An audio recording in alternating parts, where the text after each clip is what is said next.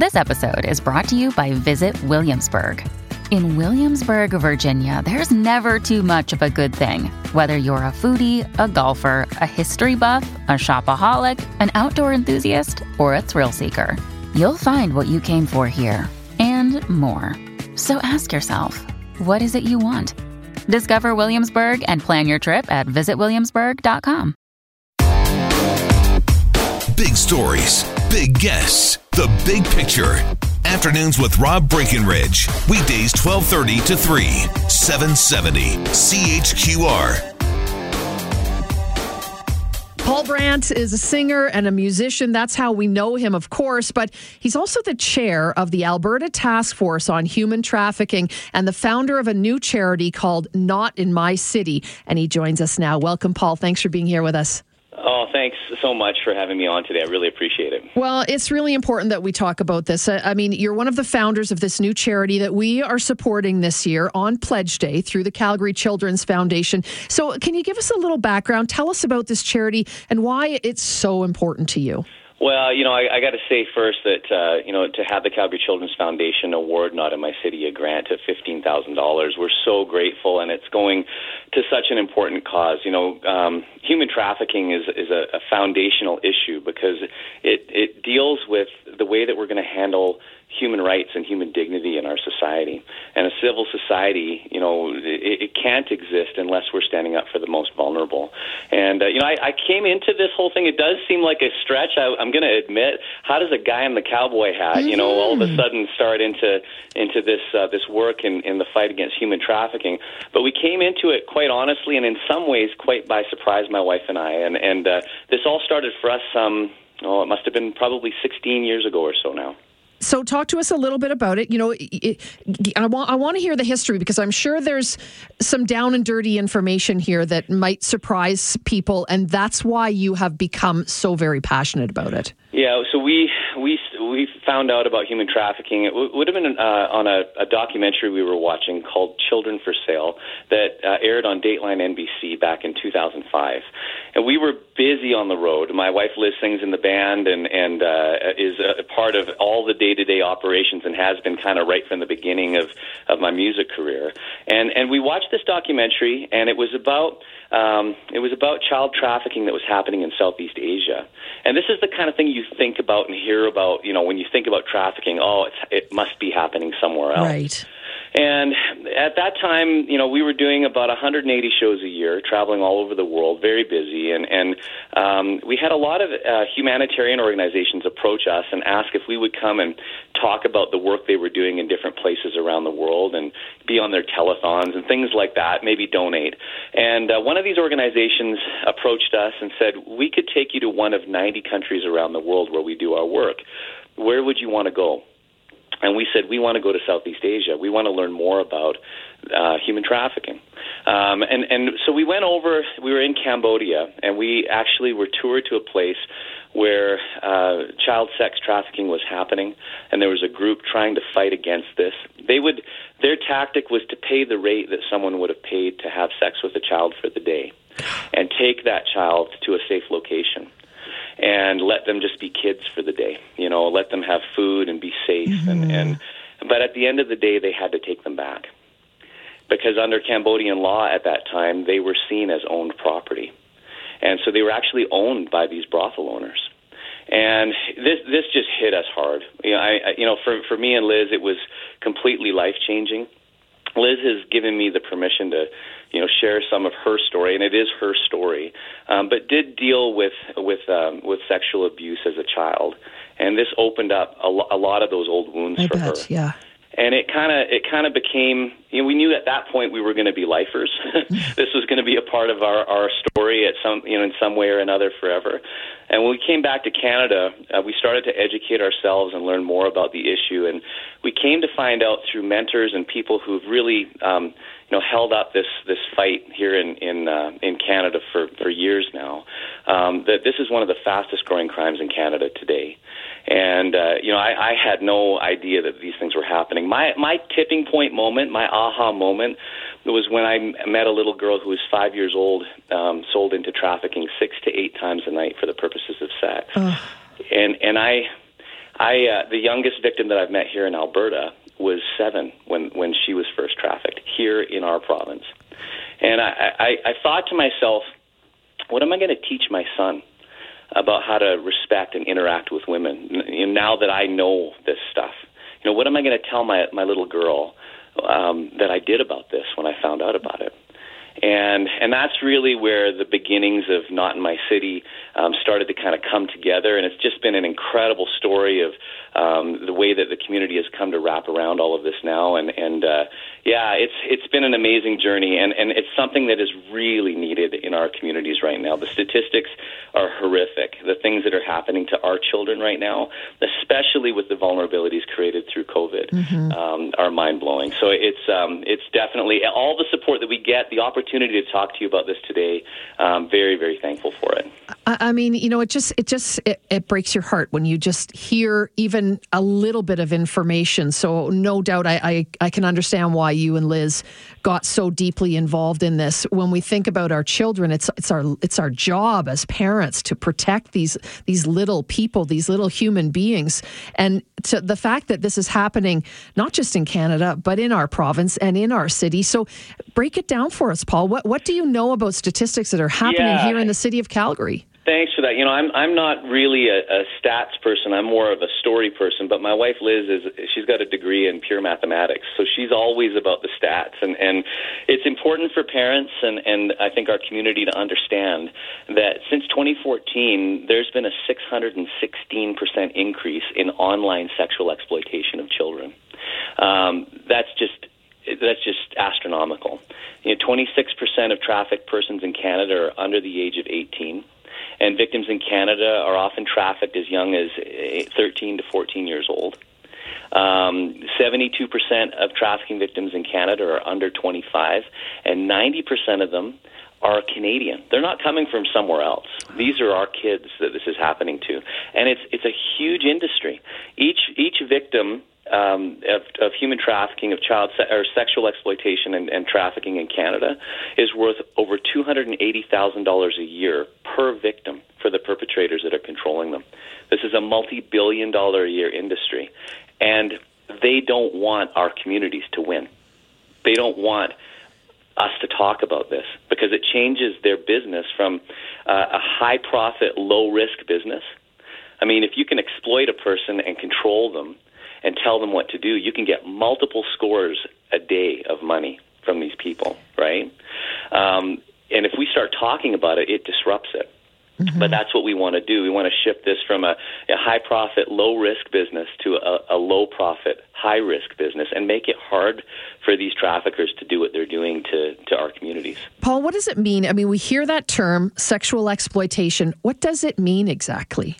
Well, I've heard it explained in very simple ways, and sometimes it seems like it's really complex. It's really not as complicated as you might want to or might think that it is. The challenging thing is that most good-willed people never imagine that this kind of stuff happens. So it's not really on your radar. It's almost like an information grenade, and in some ways you toss it out there and you tell people about it and they have to process it, and I've learned to try and be really patient about the way that I bring this information to people and see how they're going to respond to it. But it's really quite simple. It's basically just a person with power, usually it's a man, but not always, who uses their power to make money off of other people. That's really all it is.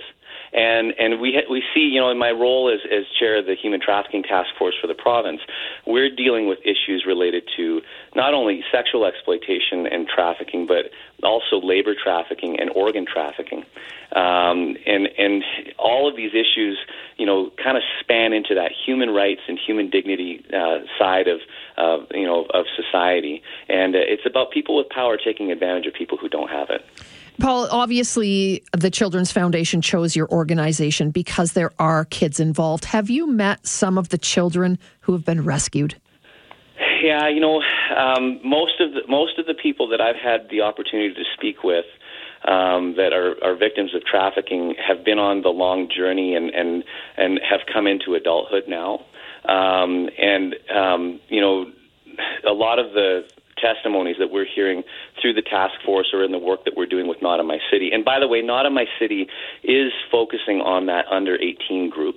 That's really the primary focus for us right now, and really close to my heart, having been a registered nurse at the Alberta Children's Hospital for a couple of years, and with all the work that we've done at the Alberta Children's Hospital with the Radiothon and being a part of the Patrons Council there. When you hear these stories of children who were exploited and trafficked here in Alberta since before they could walk, since before they were old enough to have any opportunity to really defend themselves or say anything, you start to realize just how deep this issue goes, and how vigilant we have to be as a society and as parents today. When you hand your child a device, and this is really pertinent related to what we're dealing with COVID right now. When your child is alone with a device, you might as well be handing them a loaded gun, because they're going to be online, and we're seeing this online trafficking and exploitation, and these perpetrators that are looking for our children online, they're approaching our kids through video games. They're posing as other kids and trying to get compromising pictures from our kids, and then using that to threaten our children. If you don't give me more, I'm telling everybody what you did. These are common tactics that we're seeing, and that it's happening right now. And so, for me, when I think about kids especially, it's an uncomfortable conversation, but we have to have it. We have to empower parents with what they need to know to be able to fight this, and we have to empower kids, because empowered kids don't get trafficked. I'm a mom, you're a dad, any parents, grandparents, we need to make sure that this comes to an end, this is stopped. How can we not want to put an end to child exploitation in all its forms? So we thank you for what you're doing, and we thank you for joining us today. Thank you so much. And I just really want to say one final thing. There is hope. When we educate ourselves and fight against this, and we know what we're dealing with, we can solve this issue. And I just want to encourage people, educate yourselves. There is hope. Paul Brandt, singer, musician, chair of the Alberta Task Force on Human Trafficking, and founder of the charity Not in My City, notinmycity.ca. Thank you so much, Paul. Take care. That, of course, was the incomparable Paul Brandt singing Let It Snow, Let It Snow, Let It Snow. And we just heard an interview he did this morning with Sue DL. I'm Danielle Smith. I'm here with Linda Olson from Global News. We're going to read out some more pledges in a bit. But why don't you make another contribution? Because after hearing that story, you know that all of the charities that the Calgary Children's Foundation are giving to are going to go to literally save lives. CalgaryChildren'sFoundation.com is the way to do it online. We also have people online and on standby to take your call at 403-974-8255. But before we get into some more pledges, let's explore a little bit more about what Not in My City is doing. Paula Worthington is spokesperson for Not in My City, and she joins us now. Paula, thanks so much for being with us today. Thanks for having me, and congratulations on all that you're doing today. Well, it's amazing, and it's organizations that yours that cause people to open their heart, open their purses to be able to support you. So tell me a little bit more about what we're experiencing in the city, because the story that we just heard Paul Brandt tell about being in Cambodia, paying for a day of a child's time, 5 years old, to keep them away from predators. What is it that we're experiencing here in the city? Well, it's pretty incredible, and I know, and certainly I've heard that from your response to Paul's interview, is this is not an easy topic to talk about, but, it is one that's becoming easier. We're starting to see more news stories about it, and thanks to support from organizations like yourselves. But the reality is that this is happening, and in Canada, the average age of recruitment for human trafficking is 13 years old. That's the average age. And what we see is that there's 28% of all trafficking victims in Canada are under the age of 18, and 75% are under 25. So as much as we want to think that this doesn't happen to Canadian kids, it does. and 90% of them are Canadian-born victims. So we often think, this is happening. This is terrible. It's happening in other parts of the world. We need to do something. But it is absolutely happening in Canada. And I think the thing that's really challenging is that traffickers will target our most vulnerable. They look for the cracks in kids and in youth who are going through a hard time, or maybe they're not fitting in, or they feel lonely, or they've had a tough upbringing, and they really prey on that. And that's where we really have to step in and make sure that those kids are feeling empowered, as Paul had talked about, and really giving them the support and tools and resources to be able to hopefully avoid a really difficult situation. Can you tell us about a story that you heard that was particularly difficult? I've had the opportunity to hear firsthand from survivors, and it cuts you at the core and it stays with you for a really long time. I had one survivor talk about she was able to get herself out of it, and she's an amazing, heroic person today. But what struck me is she said, when you come out of this, you can maybe be reborn, but you'll never piece yourself together the same way again as the person you were before. And she said that she thinks that there's obviously really horrible crimes in the world, but that human trafficking has to be one of the worst. And another survivor is actually, she's the mother of her daughter had been trafficked initially in Nova Scotia. And what had started out as some new friendships for her daughter turned into a life of her being taken away and being trafficked. And she eventually died. She died in a car accident. And for her, she's become, her name's Jennifer Holloman, and you can read about her story actually on the Not in My City Facebook page. We've profiled her story, and she's an incredible supporter of helping to end this issue. And, for her being a mother of someone, and she fought so hard to try and get her daughter back. It's really incredible when you look at what happened and, what started as some new friendships, new relationships for her daughter, and the track it took her on and how her life changed really strikes a chord with you. No kidding. We are also helping to support your organization through the Calgary Children's Foundation, but how else can Calgarians help you? What can they do to support your work? Well, there's a few things they can do. I think one of the big things is we aim to disrupt human trafficking.